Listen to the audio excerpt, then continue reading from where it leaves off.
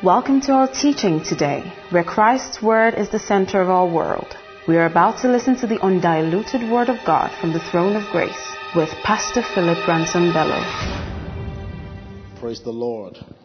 So we're going to continue from where we stopped last week. It was an awesome time. On Wednesday we also spoke about the imprisonment of the law and the impotence of the law. I just remembered something while I was taking a shower this evening, getting ready for service. You know the song, "For your glory I will do anything."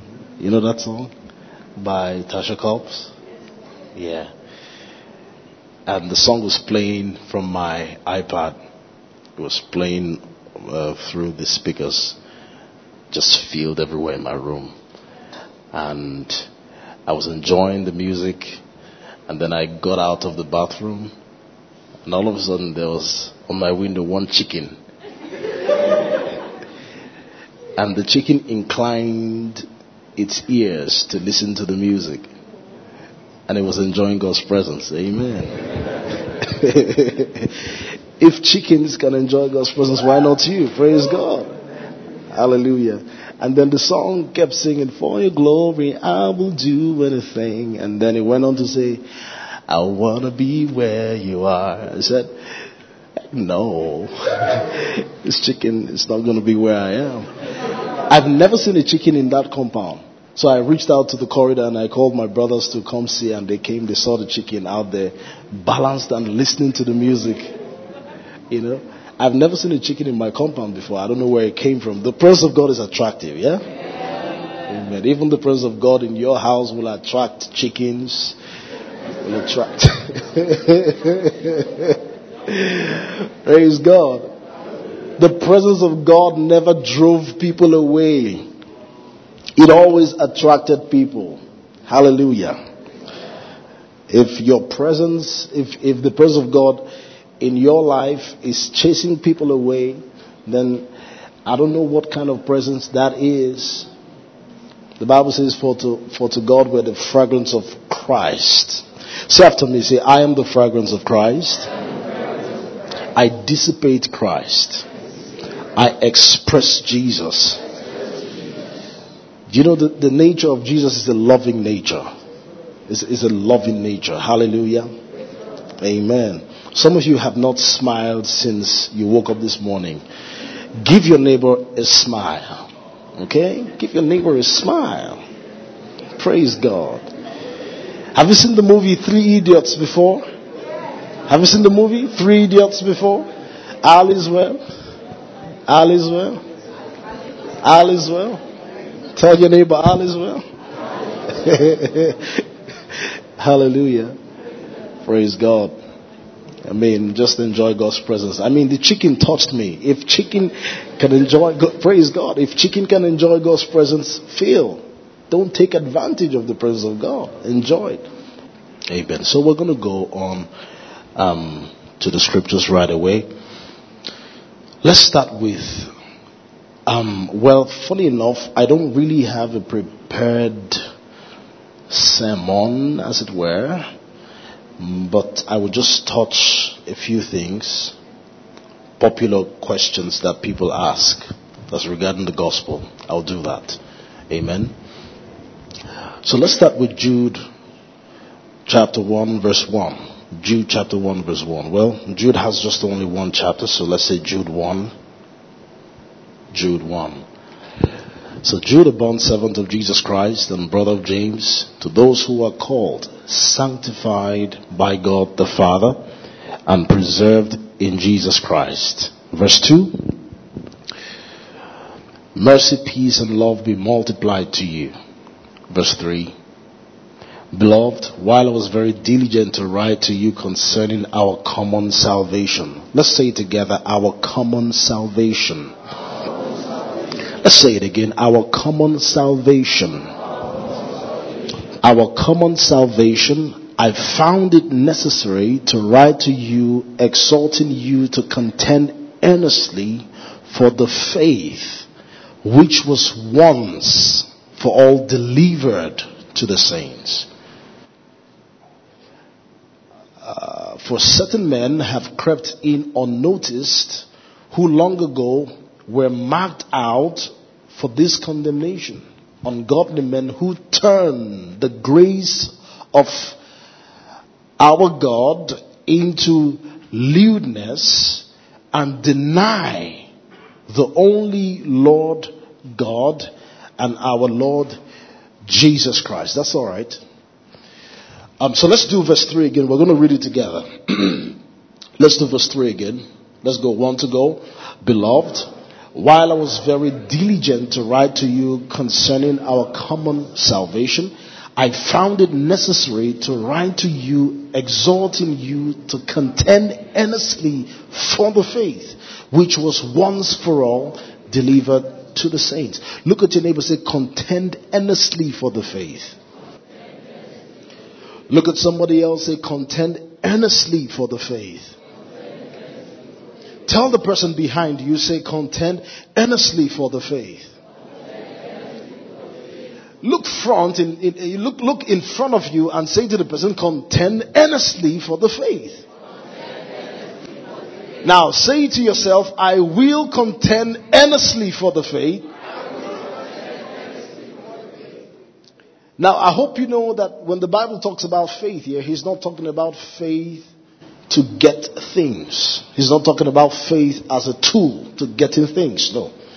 But here he's talking about your faith as regarding the grace of God, the gospel, the things of the entirety of Christ, that grace brings you into. So that's the faith. So he's saying contend earnestly for the faith. It will shock some of you to know that not everybody believes what you believe. Yeah, you need to go around and then check out several places. You will realize that not everybody believes what you believe. And there will be people who will come to you, or people who will come in your space to talk about different kinds of ideology of what the scripture is. But you must contend earnestly for the faith. What is the faith? The faith is the gospel. That's the faith. The faith is the grace of God, which the Bible speaks of, that has brought you into salvation. That's the faith. So when Paul is also admonishing people, he's saying, O foolish Galatians, who have bewitched you, how would you begin by grace? And then you proceed from grace to works. Say, contend for the faith. Contend for the faith.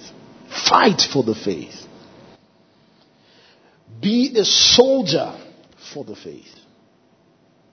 Be aggressive about the faith.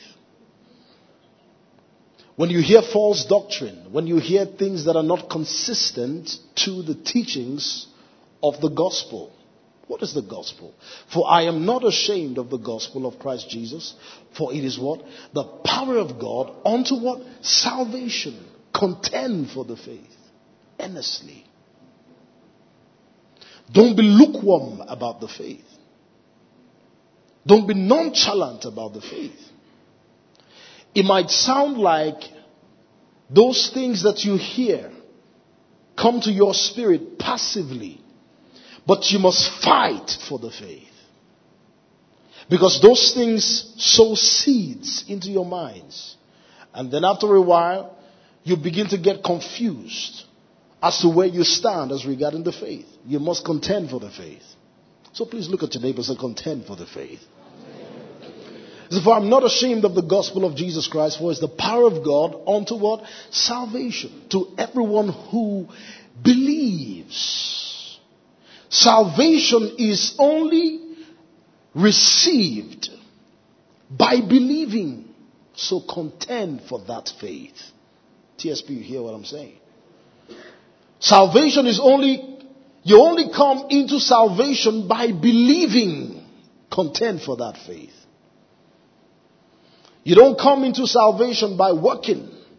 Contend for that faith. That's your faith. That's where you stand. It's amazing how we're all gathered here, and some people began with us, and then all of a sudden, someone heard something that is completely off the gospel. Something that is not consistent with the gospel that Paul delivered, Jesus brought. And then swayed off. And all of a sudden, I kept wondering to myself, I thought this person was stable in the faith. But only for someone to come deceive you with the ideas of man, the ideologies of, or the philosophies of man, and take you out of the grace of God.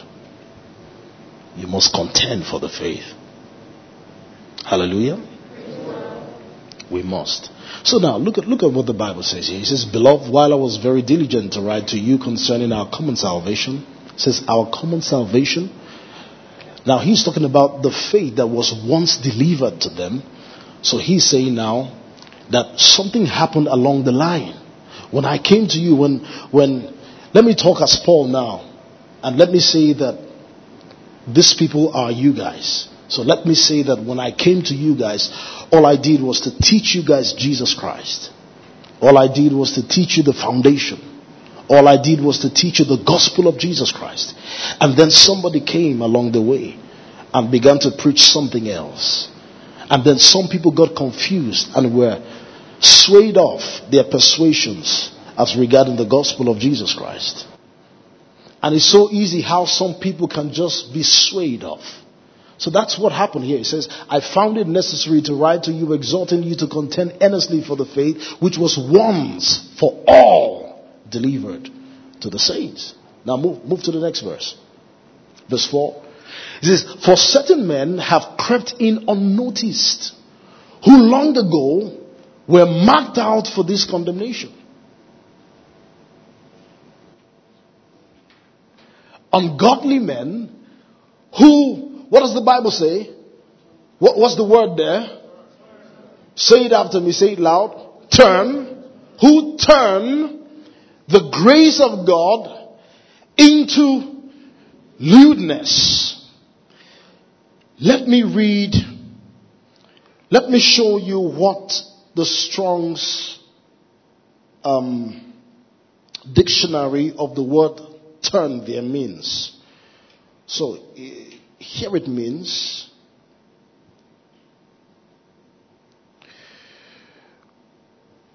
For there are certain men crept in unawares who were before of old ordained to this condemnation, ungodly men, turning the grace of God into lasciviousness. Now the word turning here means metatithemi.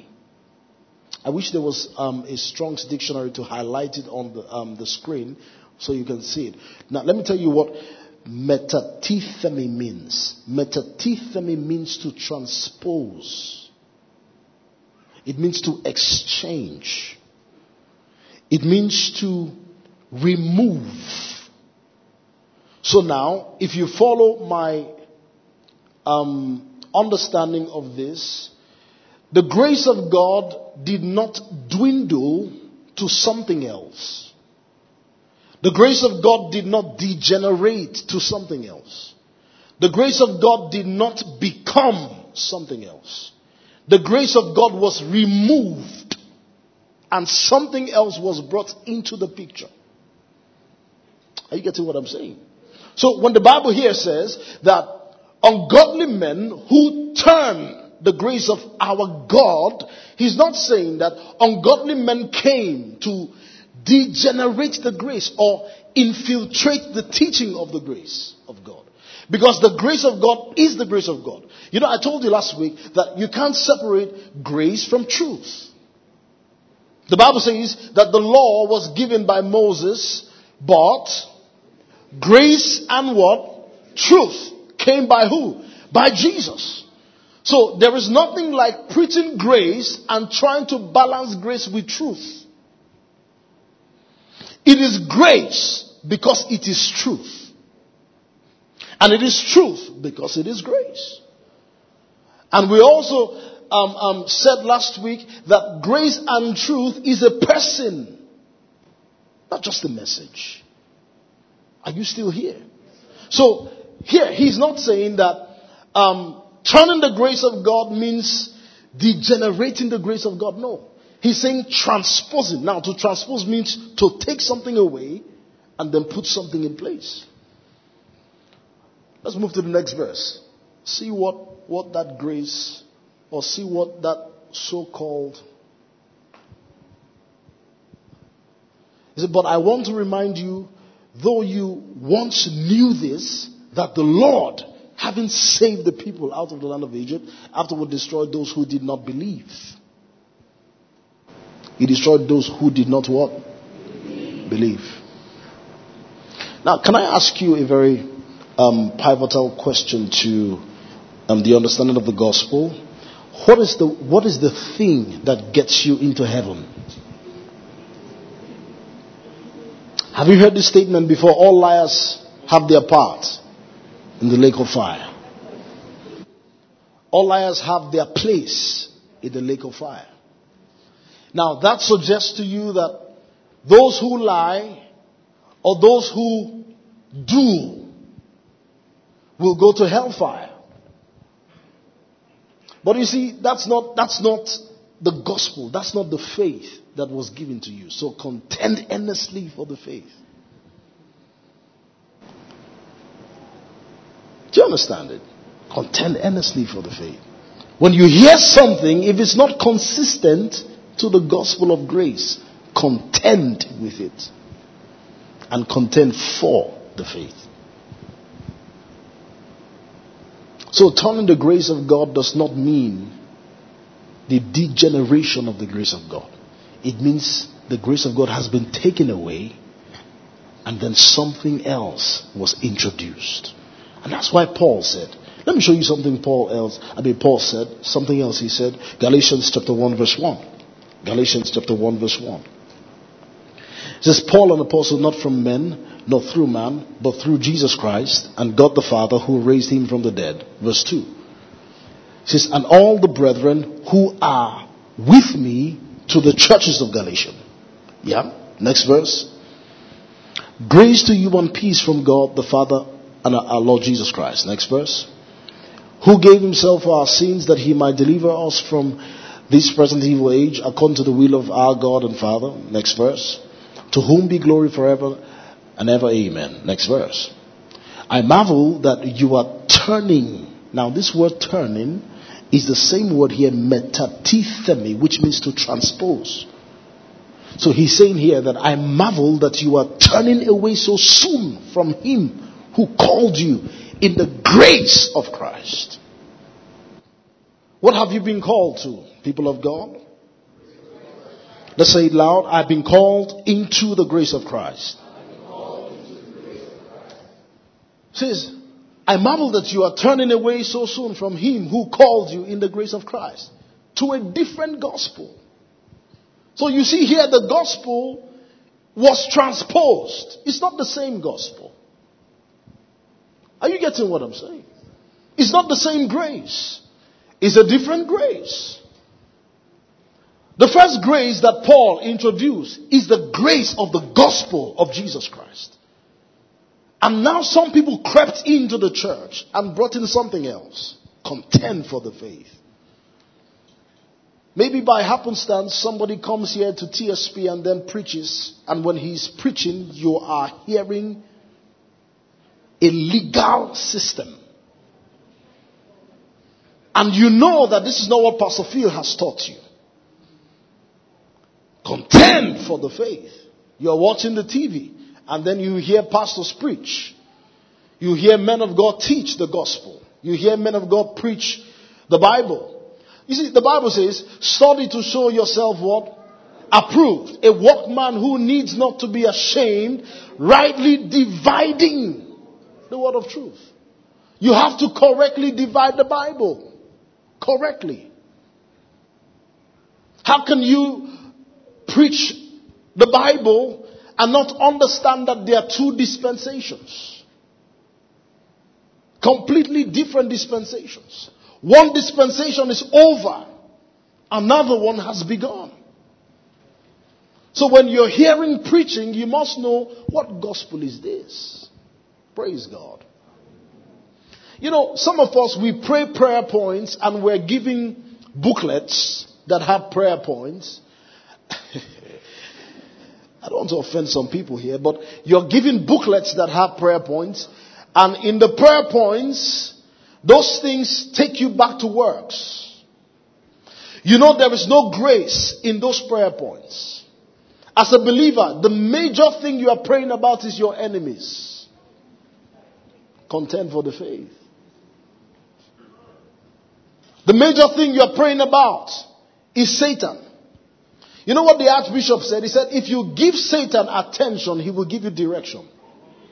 Why are you giving the devil attention? Contend for the faith. Amen. So he says, to a different gospel, verse 7. Which is not another. It means that other gospel that those men introduced to you is not called the gospel. So there is only one gospel. Contend for the faith. Hallelujah. You're hearing some mind-boggling things for some people who are just coming. You've never heard this kind of stuff before. I implore you to go back like the Berean Christians and search diligently what the scriptures say. Contend for the faith. So it says, but there are some who trouble you and want to pervert the gospel of Jesus Christ. You know, it's so difficult to accept the gospel. Why? Because the gospel is so simple. The gospel says that you don't need to do anything to be saved. All you need to do is to come by believing. It's hard to accept. It's difficult to accept. Let me show you something in 1 Corinthians chapter 11. Is it 11? Yeah. Let's try 1 Corinthians 11 verse 4. I'm not sure if it's 1 Corinthians. Okay, 2 Corinthians 11 verse 4.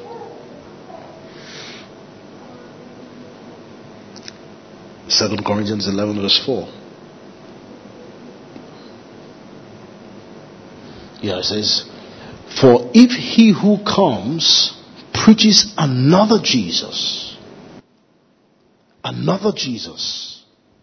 whom we have not preached, or if you receive a different spirit which you have not received, or a different gospel which you have not accepted, you may well put up with it. Go to the previous verse. It says, but I fear lest somehow, as the serpent deceived Eve by his craftiness, so your minds may be corrupted from the what? Simplicity that is in Christ. From the what? Simplicity that is in Christ. Our problem is that the gospel is too simple for you. You see, the human flesh wants to do something. The human flesh wants to work. The human flesh wants to be told that, you see, if I tell you now that if you crawl from this place to that wall, or to the end of that wall, that there's a breakthrough that will come your way.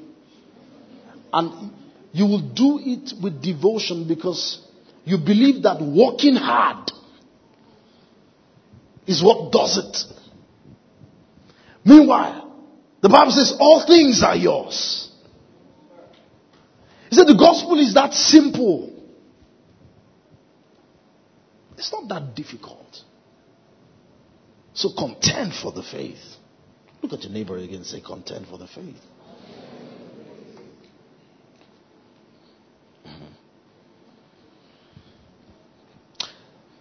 So the first question that I want to ask you today is Matthew chapter 7 verse 13 to 14. Matthew 7 verse 13 to 14. Now, have you ever heard people say, narrow is the way that leads to...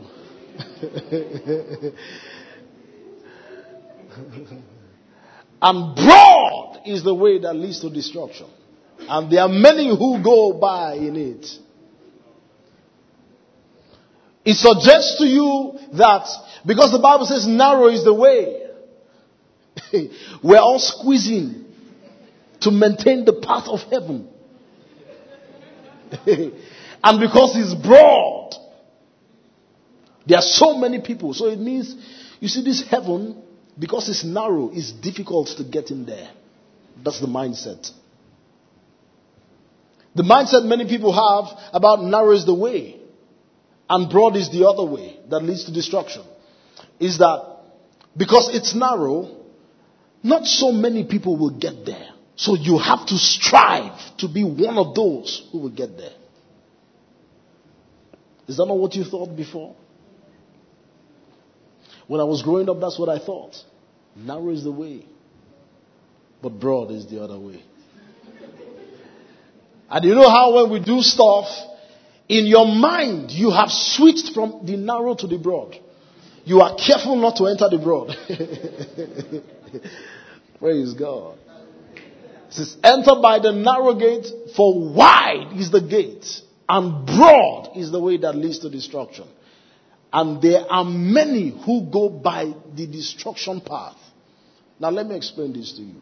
The Bible speaks about, if you look at this scripture properly, you will see that there is the gate, there is the way, there is the destination, and there is the group of people in the way, in each of the ways. So let's start from verse 13. It says, enter by the narrow gate. So that we found one gate, right? So the first gate is what? The narrow gate.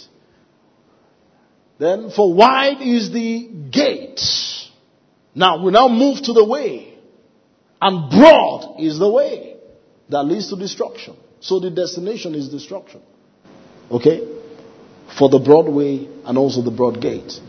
And there are many who go by it, who go in by it. Verse 14. Because narrow is the gate and difficult is the way which leads to life. So this is the confusion of many people. Difficult is the way which leads to life, and there are few who find it. So this is where people are having issues. When you read up the scripture, when you read up scriptures like this, fear pricks your heart, and you wonder if you are in the narrow way. And you may just ask yourself, I hope I've not been deceiving myself, being in church, holding the microphone, and all of a sudden, when I get to heaven, Jesus tells me at the end of the day, you've been on the broad way.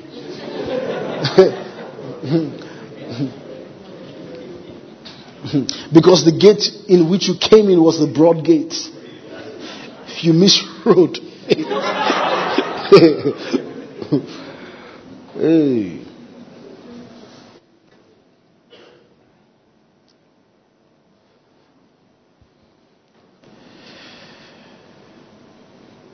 Now, let me explain what this means. What this means is, when it comes to the path of life and the path of destruction, Jesus said narrow is the gate. He's talking about options, not sizes. He's talking about options. Now, what he's indirectly trying to say is that there are many paths to destruction, but there is only one path to life. That's what he's saying. So when the Bible says narrow is the way, he's not saying the road is tiny. Okay, so let's start with the gate. Jesus says, I am the door. He is the gate. No man can come to the Father except by me. So he is the gate. Who is also the way? Jesus is the way. I am the way, the truth, and the life. So here he's talking about options, because he's putting in contrast the reality of the person of Jesus as your only option to life and the options of many other religions, man-made religions that are trying to get God I hope you know religion is man's attempt to reach God. There are many of them. And even the Pharisees, you see, the Pharisees reduced the standard of the law. They couldn't keep the law, so they pretended to be like they're keeping the law, but they reduced the standard of the law.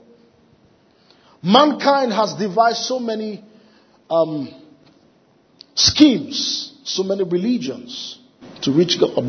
But Jesus is saying, narrow is the gate, narrow is the way. Now, he says, there are few who find it. Let me show you something in Revelation chapter 7, verse 8. Revelation chapter 7, verse 8.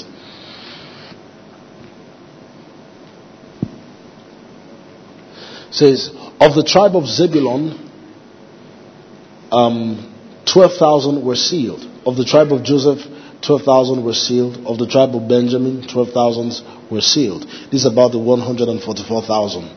I don't have time to explain that. Most people believe that that number is symbolic. Yeah, because there are many symbolic things in the text there. So it's not really a literal counting of 144,000 people. Let's move to verse 9. Now, I hope you remember that the previous scripture we just read said there are few that find it, right? Now, let's see what this says. It says, after these things I looked, and behold, a great multitude. This is heaven now. This is heaven now. It says, behold, a great multitude which no one could number. Are you seeing this? It's the Bible. Is it a great multitude which nobody could number, of all nations, all tribes, meaning it wasn't just the Jews. So for those who are propagating that only 144,000 people will come into heaven, that's not a true theology, because the 144,000 people were only Jews.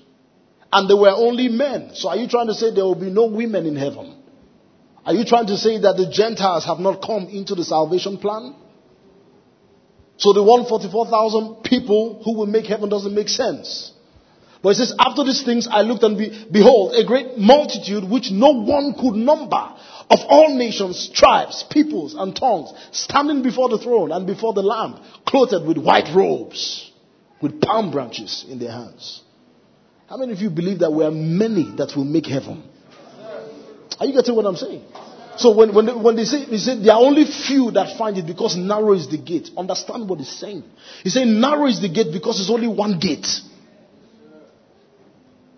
He's saying it's broad gate because there are many gates that lead to one destruction. But there's only one gate that will take you to life. Hallelujah. So it says there are many, a great multitude. Lift up your hands and say, I'm one of them. I'm making heaven. I don't know. I'm making heaven. Hallelujah. There's a second question. Work out your salvation with fear and trembling. So, Pastor Phil, if you mean that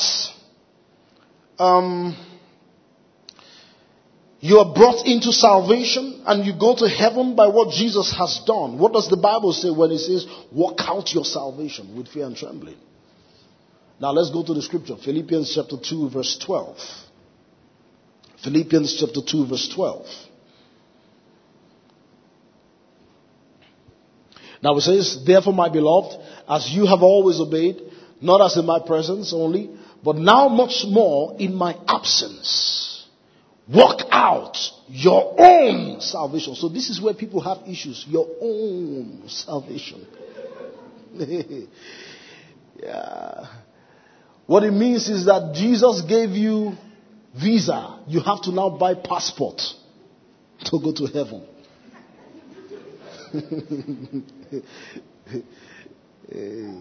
So he says, work out your own salvation with fear and trembling.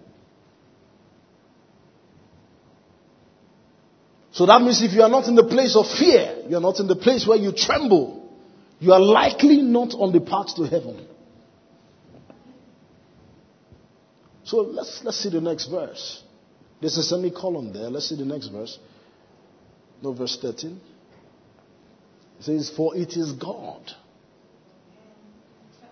So the Bible says you should walk out. But the next verse now says, but wait, it is God.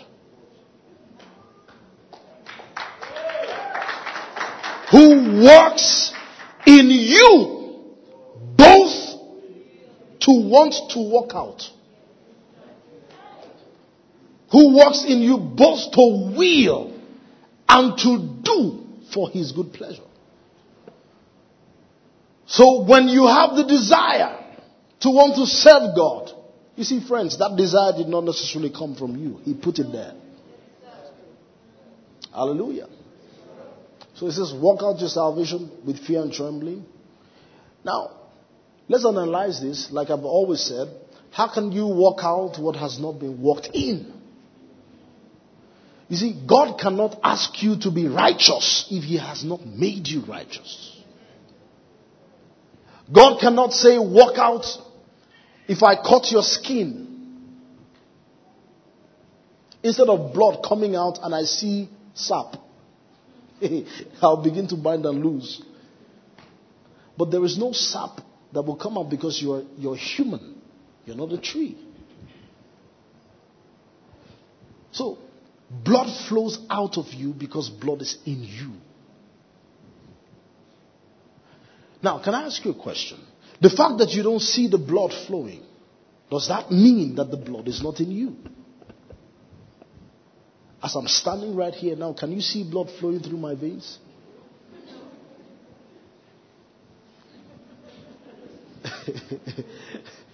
Somebody was saying that when you pour water on this ear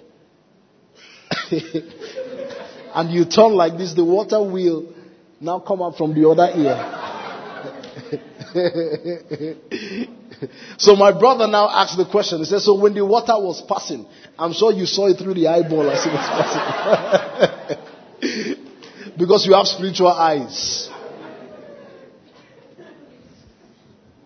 You see, the fact that a barrel that is working and a barrel that is not working. The one that is working, what is it called? It's barrel. The one that is not working, what is it called? It's still barrel.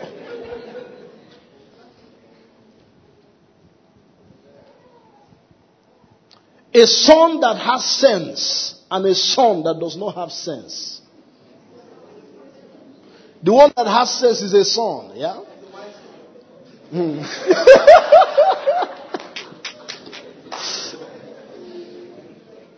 The one that doesn't have sense has not become a son. It's still a son. Still a son. It's just that he's a foolish son. But he's still a son. So, God now said, you are righteous. And the one who is living righteously is a wise son. The one who is not living righteously is a foolish but son. Now, I'm trying to get you to understand that the qualification for heaven is never going to be about what you do. Have you ever heard people say, I don't want to take bitterness in my heart so I can make heaven? Because if I don't forgive him or I don't forgive her, I want to make heaven though. Have you heard that before? But they've forgotten what qualified them for heaven in the first place. Your going to heaven is not based if not God has failed. You know why? You see, the Bible says that he is just in justifying the ungodly. What it means is that God is righteous in making the sinner righteous. The justice of God is expressed when he looks at the sinner and he says to the sinner, you have become righteous. So, if Jesus was punished for the sinner, and every punishment the sinner was supposed to have came on Jesus, then it is only fair that God will look at the person Jesus died for and say, you have been forgiven and I am no longer angry with you. So I hope you know now that there is the general call and then there is the effectual call. The general call is the fact that the blood of Jesus speaks for every human being. You see, that same blood that speaks for you is the same blood that speaks for the unbeliever. But you see, the only difference is that the unbeliever has not come to access his forgiveness. So I asked the question one day. I said, were you forgiven the day you asked God to forgive you? So, were you forgiven the day you confessed your sins? Do you know that forgiveness never came by confessing sins? Forgiveness came by what Jesus did on the cross. So I only access my forgiveness by putting my faith in the one who died for me. Hallelujah. So it says, for it is God who works in you both to will and to what? And to do of his good pleasure. So I was also saying last week that in your minds you must also differentiate between the things that take you to heaven and the things that qualify you for rewards in heaven. You must get that clear. So anything that has to do with what you do will only bring to you rewards.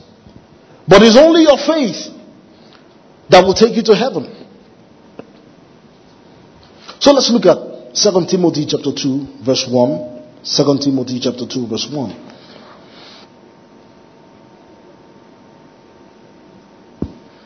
Now it says, you therefore, my son, be strong in the grace that is in Christ Jesus. Look at your neighbor, say, be strong. Now, see, I'm saying this because I saw how easy it is for somebody who I thought was standing on the gospel to shift, to completely shift grounds, and has stopped believing the gospel.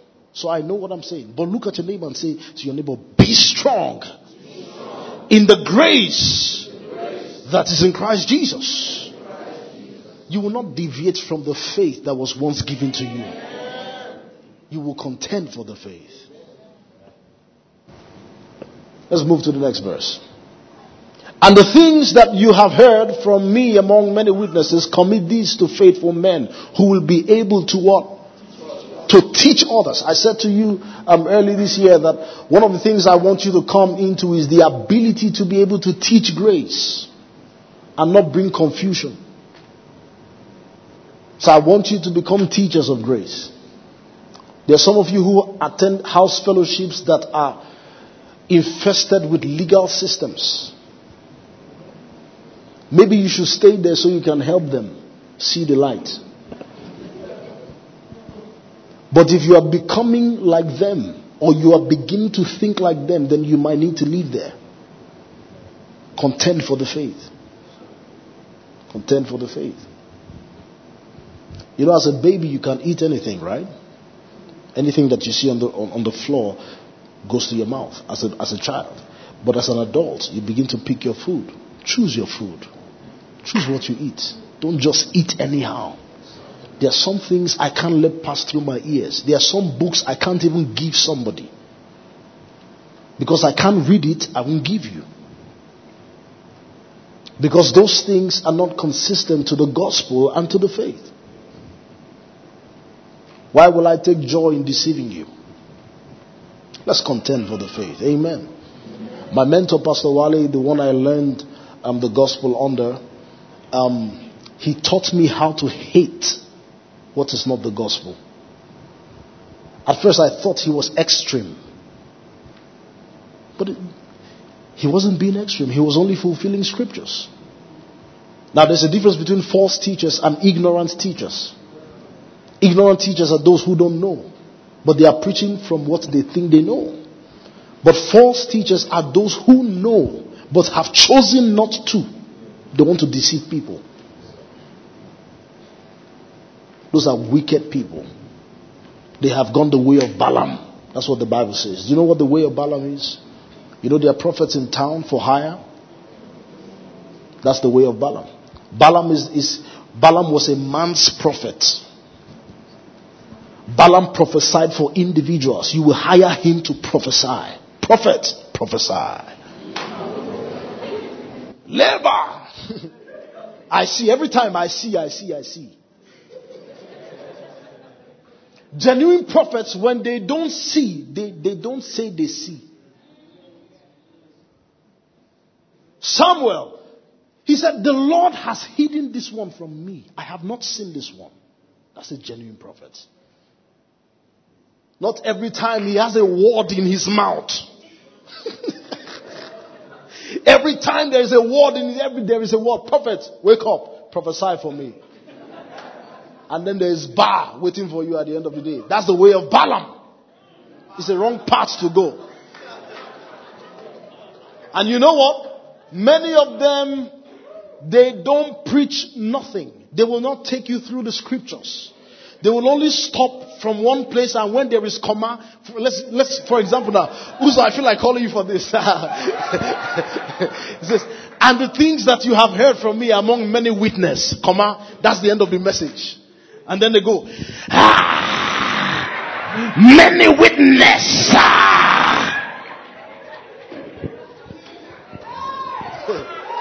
Prophet prophesy. See. Contend for the faith. Contend for the faith. Contend for the faith. Don't be tossed to and fro by every wind of doctrine. Contend for the faith. He said, commit these to faithful men who will be able to teach others also. Who will be able. Many of you, your parents are pastors.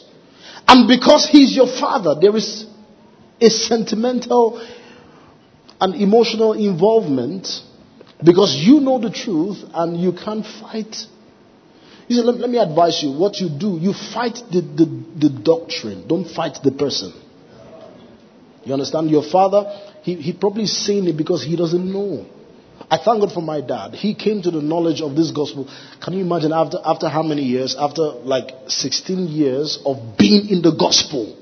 16 years of being in the gospel. JB knows. That's why he's clapping. We all grew up together in Kano. 16 years of being in the law, sorry. And then one day he comes out and then he says, I'm so sorry guys, I have to start the gospel with you again afresh, because what I've been teaching you, it's not the gospel.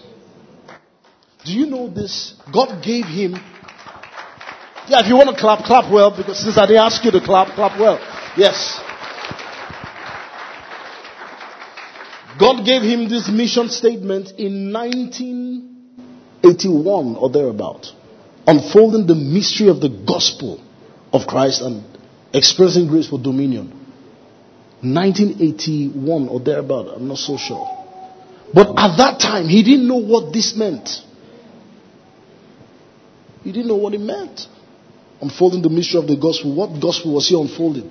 Let me tell you the gospel he unfolded. I'm glad he's not here. Amen. There was a guy who bought a brand new Volvo. You see, because as a believer, you can't be fixed with material things. Your souls are perishing and you're buying new Volvo. He suspended him. My father made many people throw their TVs to the river. Why? Because the TVs are the devil's box. My father he will suspend you because your shoes are shining. There are many of us who are in the law here. You see this man, Tola? You see Tola? Tola, please stand. God has saved Tola. When Tola was in school, Tola was a lawyer. Let me expose you a little bit now, bro. Tola was a lawyer.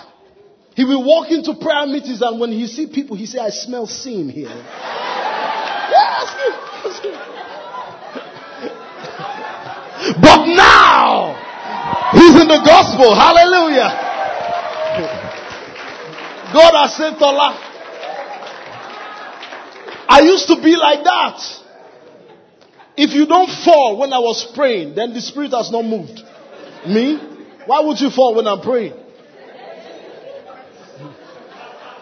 When I look at the lady, I say, look at me. Look at me.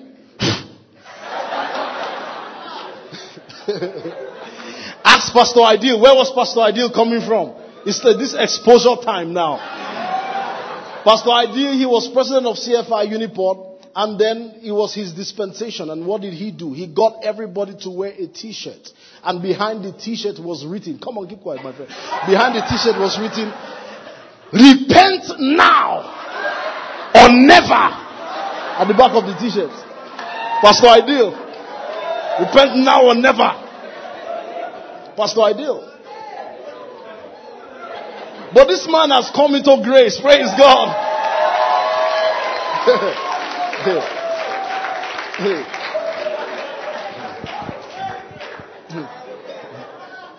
Pastor Paul was a sovereign army. Finally, he's in grace now. Amen. Amen. Amen. No, Pastor Salah was born like Jesus. Amen. Amen. Praise God.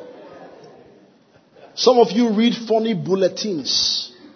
Some of you, your devotional, you hear Pastor Phil preach, and then when you go back to read your devotional, it takes you back to the law. You have my permission to do away with those. Yeah, if what you're reading is taking you back to the law, you don't need it. If what you're doing is making you walk conscious for your salvation, you don't need it. You don't. Stay with the Bible. Stay with the gospel. Stay with Christ. Pastor Wale taught me how to despise what is not the gospel. Especially when it's coming from people who know what they are doing. I won't stand it. Why? Because we are contending for the faith. It's not a joke. So it says, commit these to faithful men who will be able to teach others also. Next verse. You therefore must endure hardship as good soldier of Jesus Christ. Now when you read this, you get confused a little bit. You're like, I must endure hardship as a good soldier of Jesus Christ. What does this mean? This means that I have to strive for my salvation because I'm a soldier. Next verse. No one engaged in warfare entangles himself with the affairs of this life. Have you seen where people use the scripture to flog their members? You can't be on your way to heaven and engage yourself with the affairs of life.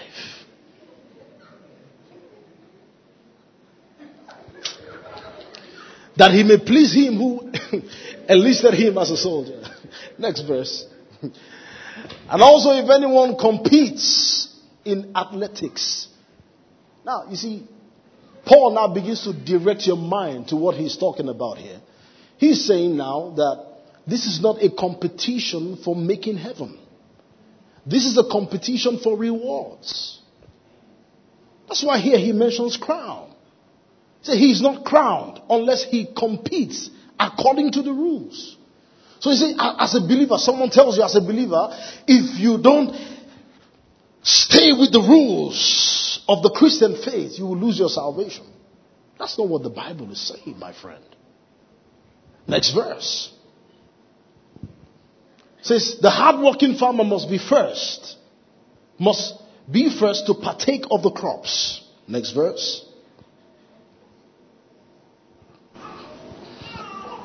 Now, let's move to 24.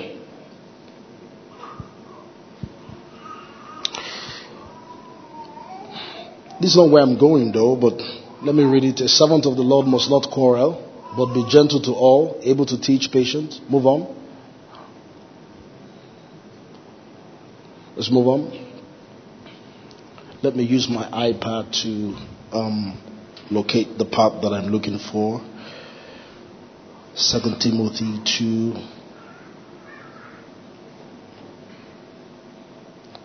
Look at your neighbor, say, contend for the faith. Hallelujah.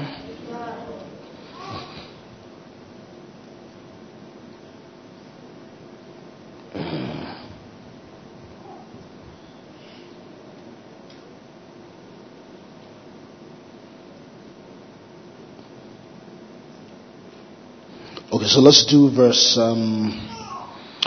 20. Verse 20. Yeah, it says, but in a great house there are not only vessels of gold and silver, but also of wood and clay, some for honor and some for what? Dishonor. Here the Bible is saying in a great house. Okay, so you are in the house. When the Bible says in the house, it means in the body of Christ, in the church. It's talking to church people here. So it says in a great house, there are many vessels. There are vessels of gold and silver, but also of wood and clay. Some for honor and some for dishonor. So how would you say, Pastor Phil, why are you saying that in the house of God there are some vessels that will come that will bring dishonor? Yes, it's possible. It's possible. You see, the sanctification process is a journey. I've taught you this before, that you were saved, past tense. You are being saved, present continuous tense. And you will be saved, future tense. So these are the three phases of salvation. And you have been saved is redemption. Alright? You are being saved is sanctification. And you will be saved, glorification. So in the sanctification process, some people are not as fast. They have not yielded themselves to the Holy Spirit for the outworking of the sanctification process. So some people don't experience the display of the life of Christ in their lives as compared to others. But ultimately, we will be saved at the end of the day. So you have been saved, your spirit man is regenerated, and you are as Jesus is. Jesus is no more righteous than you are at that time when you have been saved, past tense. Your righteousness is as his righteousness. In the past tense of salvation, you are as righteous as Jesus is righteous. In the past tense of salvation, you have been justified and you are not a sinner. In the past tense of salvation, you are declared godly. You are declared holy. You have been made holy. But in the present tense of salvation, there is a walking of your outward life to conform to to what your inward life has been made by God. So that is ongoing, and that is the renewing of your mind. Because your mind has to be renewed. And that's why when you give your life to Christ, sometimes you do bad things still. Why? So now if you're saying to me, Pastor Phil, what's the explanation of doing something bad after I have crucified the old man that is the body of sin? It's very simple. If you had a phone before and you had one password in your phone, and the moment you change your password, sometimes when you're trying to type in the new password, you mistakenly type in the old password. Because your mind is used to the old password. Does that make sense? So that's the way it is. When you are born again and you are living the life of Christ as expressed by the working of the Holy Spirit, sometimes you will fall. Is there anybody who was saved here? Since you were saved, you've never sinned before. You're here. Since the day you gave your life to Christ, you've never sinned once. From that time till now. Please, can I celebrate you? Can I see your hands if you are there? You see, so at one point in time, we will sin. But you see, we do that because our minds are not yet renewed. So it is the renewing of your mind now that brings you into consciousness of who your spirit is. And then the future salvation of your body is where your corruptible body is exchanged for the incorruptible. At that point when Jesus comes, the second coming of Jesus, your body is now become glorified. That's the future tense of salvation. So he says, in a great house, there are many who bring dishonor. There are many good people, there are many bad people in a house. That is great. In the church, in the body of Christ. So let's move on. Verse 21. He says, therefore, if anyone cleanses himself from the later, he will be a vessel for honor, sanctified and useful for the master, prepared for every good work. Verse 22. Flee also youthful lust, but pursue righteousness, faith, love, peace, with those who call on the Lord out of a pure heart. Verse 23. But avoid foolish and ignorant disputes, knowing that they generate strife. Hallelujah. So here he's talking about a reward clearly. Clearly. Let me show you one more scripture that speaks on reward. 1 Corinthians chapter 3 verse 10. 1 Corinthians 3 verse 10. Now it says, according to the grace of God which was given to me as a wise master builder, I have laid the foundation. Somebody say the foundation. What is the foundation? Jesus Christ. What is the foundation? The faith. What are you contending for? The faith. The foundation is the gospel. That's the foundation. So he says, as a wise master builder, I have laid the foundation and another builds on it. But let each one take heed how he builds on it. Verse 11. Now you see the category of works in the next verse. How some people with their sense and their covenant sense build profitable works. How some people in the same house of God are just foolish and not responsive to the things of God. So you see the categories of works here. He said, for no other foundation can anyone lay other than that which is laid, which is Jesus Christ. Is that correct? So we are done. We have settled the foundation. Somebody say the foundation is settled. My foundation is sure. Say after me, say my foundation is Jesus Christ. Nothing changes that. But look at the next thing. The next thing here now says, now if anyone builds on this foundation, what is the foundation? Jesus Christ. If anyone builds on this foundation with gold, high quality, high core. Another with silver. Another with precious stones. Another with wood. Another with hay. Another with even straw. There are some people whose buildings are straw. Now you know. You see, that's why when you're serving God, make sure you understand the reason why you're here. Now, can I tell you, you see, some of you think that the foundation is your pastor. Some of you think that the foundation is the people who are in church. If you're going to build on that, you will never serve. If you don't understand what it will cost you to effectively serve, then you will never serve. If you know that your service to God is going to produce for you rewards, and there is nothing you do that is unnoticed, you will do it from your heart without compulsion.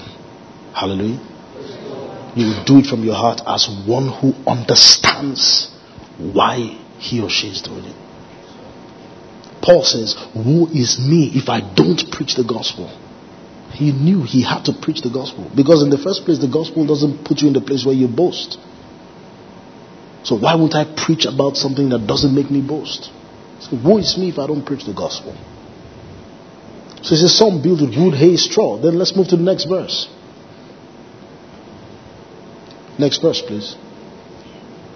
It says each one's work will become clear. You see all these things we're doing? A day is going to come where the work or your work will become clear. It will be brought clear by fire. That's what the Bible says.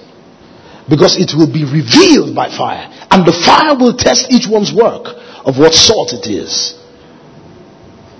Ask your neighbor, what sort is your work? I hope yours is not clay. No, I didn't get an answer. And tell your neighbor he's not talking about me. Maybe you.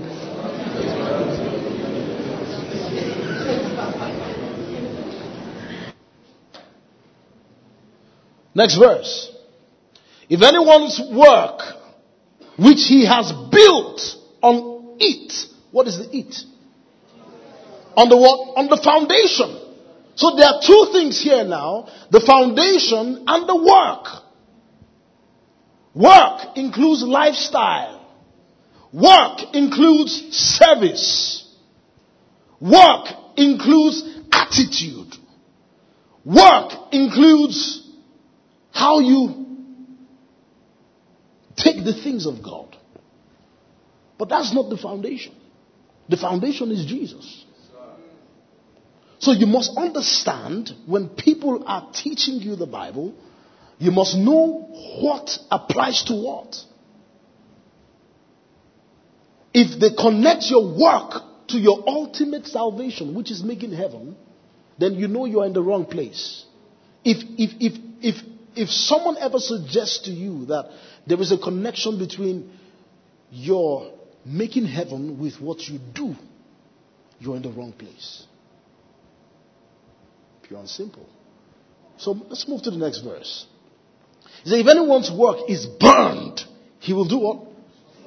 He will suffer loss. But he himself will be saved. Yet so as through fire. You see, your salvation is not based on your works. He said, even you will be saved, but you're going to suffer loss. He's talking about rewards here. He's not talking about salvation. Next verse. Do you not know that you are the temple of God and that the Spirit of God dwells in you? You see, the Bible here did not say, know ye not that you were the temple of the Spirit of God.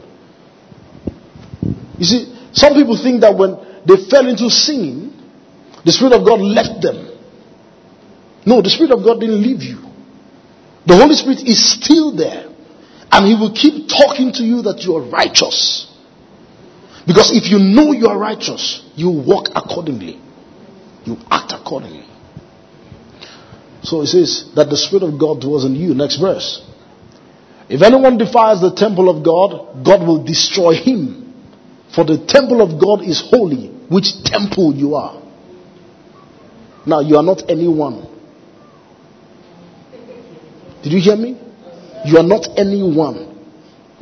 Here. He said, for if anyone defiles the temple of God, God will destroy him. You are not that person. He said, for the temple of God is holy. He now comes to who you are. He says, which temple you are.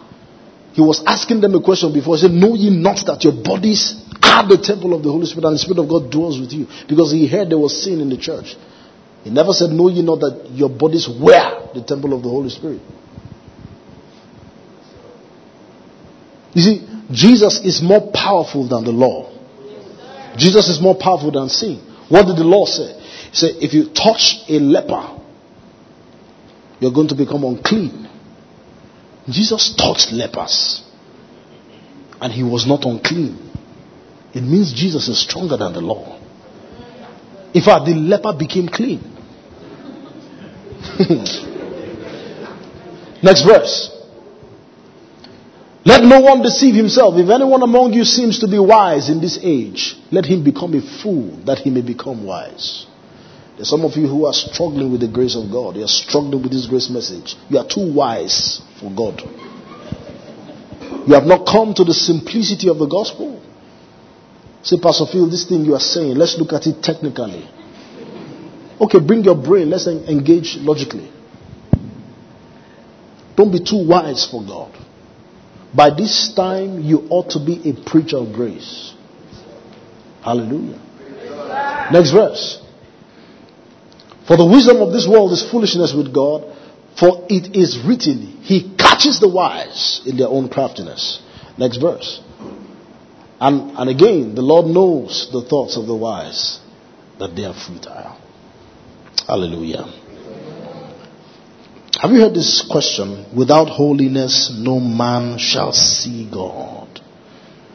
Issues. Hebrews chapter 12 verse 14. Without holiness, no man shall see God. Hebrews chapter 12 verse 14. It says, pursue peace with all people and holiness. Another translation says, and be sanctification, without which no one will see the Lord. Look at this scripture very well. It says, pursue peace with all people. See, let me employ you. This is one of the scriptures that kept me growing up. You know, I can't leave a day going by knowing that I've offended someone and not try to make up with the person. The Bible says, pursue peace with all men. Hallelujah. Pursue peace. Pursuing peace is not passive. You know, there are some people who say, I'll wait for peace to come to me. No, he said, go after peace. Go after peace. He said, pursue peace with all men. All men. It's not just talking about Christians. It's not just talking about believers. It's not just talking about your brothers, your sisters. Pursue peace with all men. Be an active follower of peace. Be a peacemaker.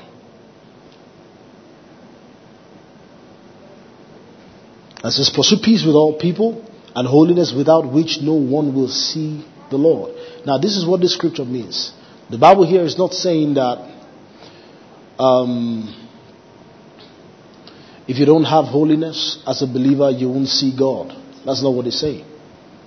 But here it's saying that pursue peace with all people and holiness, without which no one will see the Lord in you.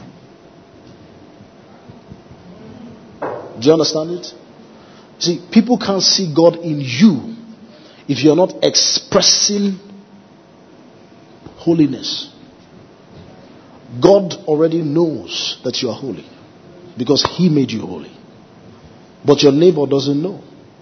So that's why He's saying pursue peace. He's talking about your relationship with people here now.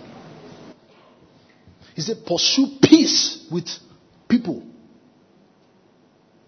and your sanctification, by which, without that, nobody will see God. It means for me to see God in you, you have to be living the life. That's what He's saying. Not saying without, if you don't do that, you won't go to heaven. That's not what He's saying. If you read some commentaries, it will suggest to you the opposite. But if you read other commentaries, so people have conflicting ideas on this scripture. The Bible says, let your light so shine. Before who? That all men may what? See and glorify who? Your Father in heaven. He said, let your light shine. Men need to see the light. God does not need your light. So men need to see that light. There are people who you put them somewhere, you can't believe they are Christians. In fact, since you got born again, there is no recorded change. You know the real people who can attest to your change? Your family members. We grew up in the past. We grew up in the home of ministers. Both parents are ministers. But the day my brother, God touched my brother, I knew.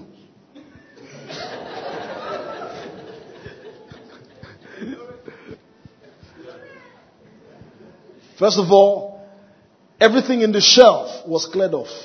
Tupac, Jay-Z, everything went. I noticed that Nate wasn't bouncing like before. His trouser wasn't here like before. Something had changed about him. As if your family members can't attest to your change. They can't see God in you. Are you getting what I'm saying? That's what the scripture is saying. It says, without holiness no man shall see the Lord.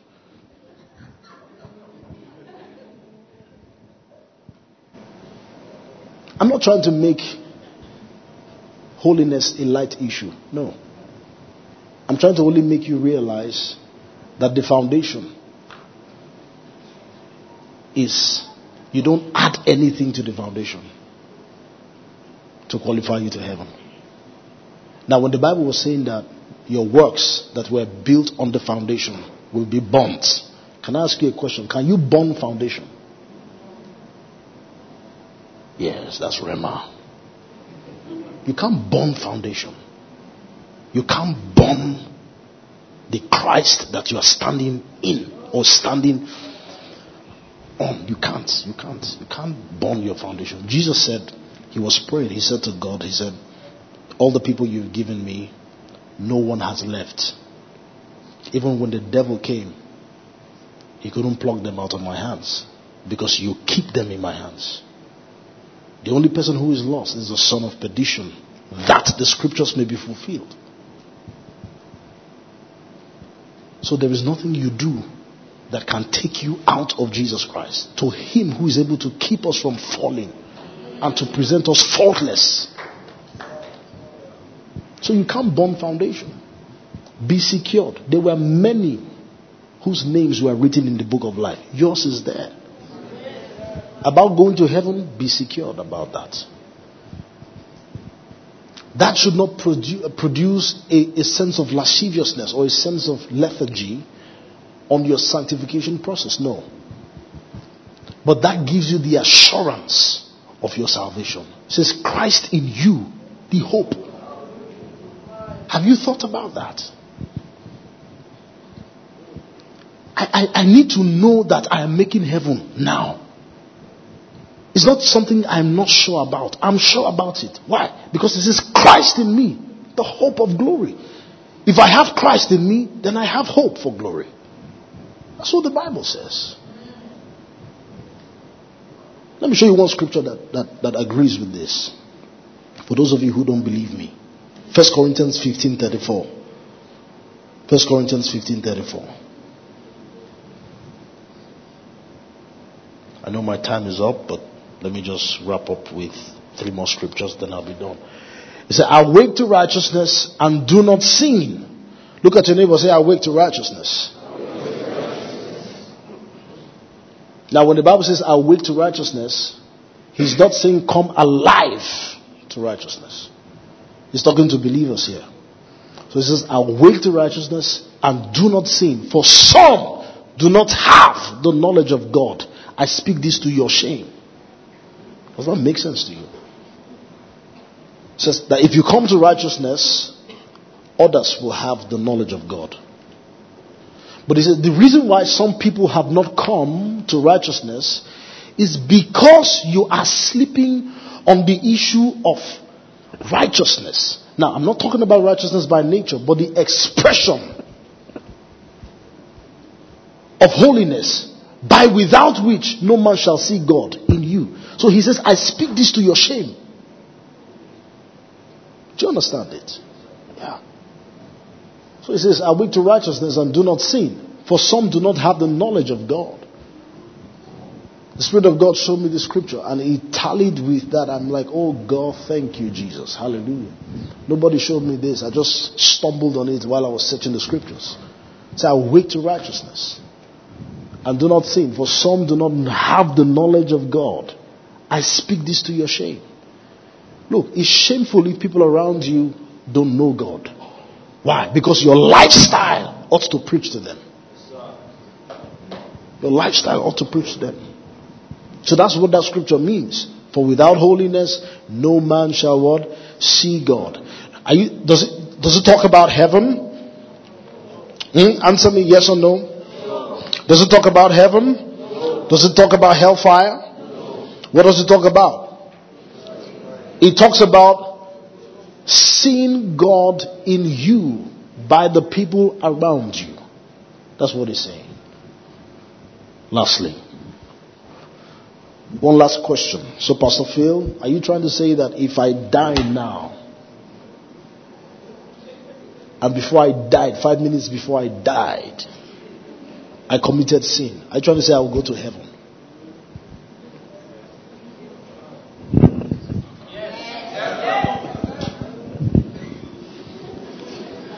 Do you know, after I have finished preaching this hot message now, you see, this one question can confuse you.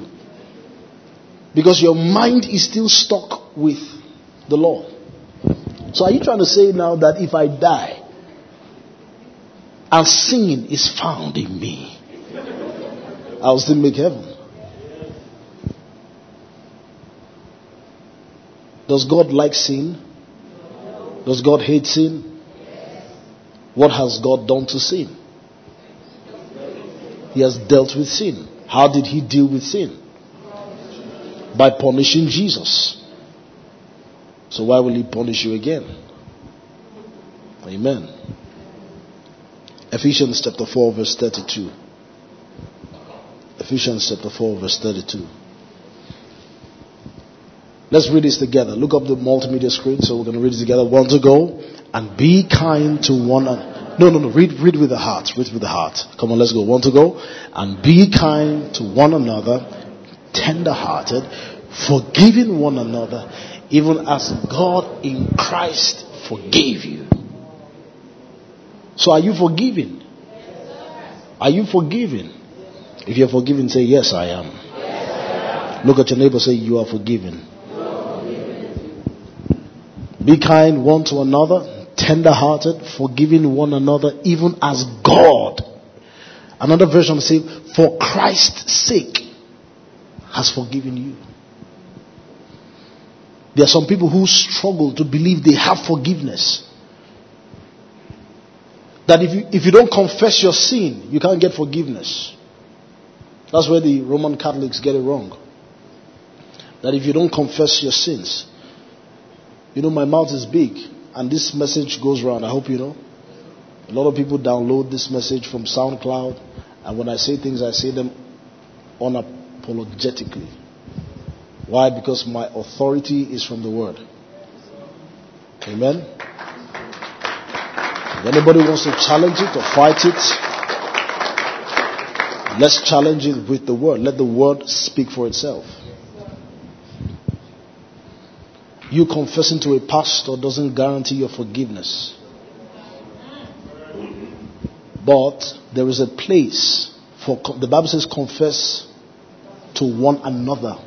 That speaks of where there is a fault. Okay, an offense that has happened between two people. And for the sake of relationship, I need to confess my fault to one another. There's nothing wrong with that. But if you hinge salvation on confession, there's a problem. Are you getting what I'm saying? So you don't hinge confession. No. The Bible says confess your sin, and then He's faithful and just to forgive you. You see, that's not for the believer. The Bible says with the heart man believes unto righteousness, with the mouth confession is made unto salvation. What are you confessing? The Lordship of Jesus. That's what you confess. So when you confess your faults before the Lord, you are not confessing your faults to receive forgiveness, because you already have it. But what you are probably doing is, the Bible says that, I don't want to go into this. 1 John chapter 1 verse 9. It says we have an advocate with the Father. Okay? Now the 1 John 1:9 talks about if you confess your sin. But another scripture says we have an advocate with the Father. Your father is a lawyer. But if your father is the lawyer, or let me put it this way, if your father is a judge, the sentence is more in favor of you because the judge is your father. So the judge is on your side. Jesus is on your side. The accuser is not on your side. But the lawyer, the advocate, is on your side. So it says we have an advocate with the Father. Which means that if you confess your sins before God, it is not for you to receive forgiveness, but it's only for you to express how you feel to Him. There's nothing wrong with that. There's nothing wrong with that. But not for you to be forgiven. You have been forgiven. It is only for you to express how you feel. The Bible says, come boldly before the throne of grace, that you might what? Obtain mercy and find grace for help in the time of need. So you might be needy of help for a particular thing in your life. So when you are confessing that, you are not confessing for forgiveness. You are coming to your Father for help so that you don't do that again. It's different from saying, I'm receiving forgiveness from my Father. Because we have been forgiven already. Hallelujah. 1 John 5:16, last scripture. 1 John 5:16.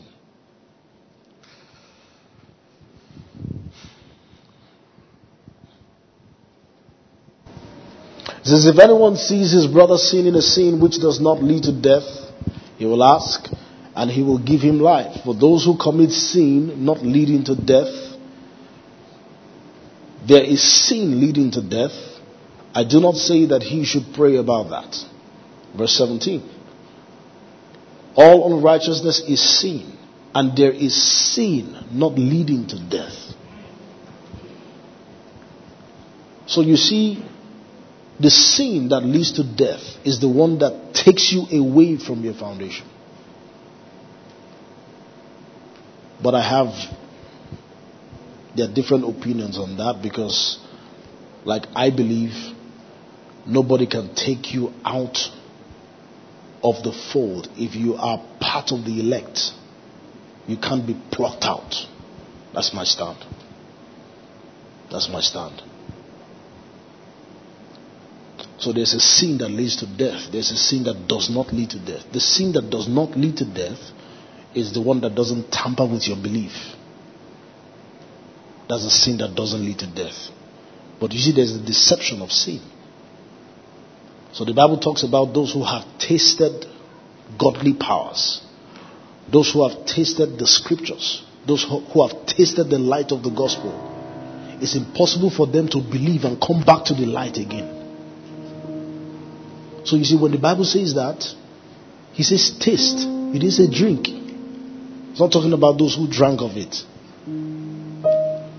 So it's possible they were not really part of those who believed. I'm speaking deeper now, and I don't want to go there. But you need to believe that your sins have already been forgiven. Hallelujah. Just bow down your heads and thank God for the fact that your sins are forgiven. This concludes this message.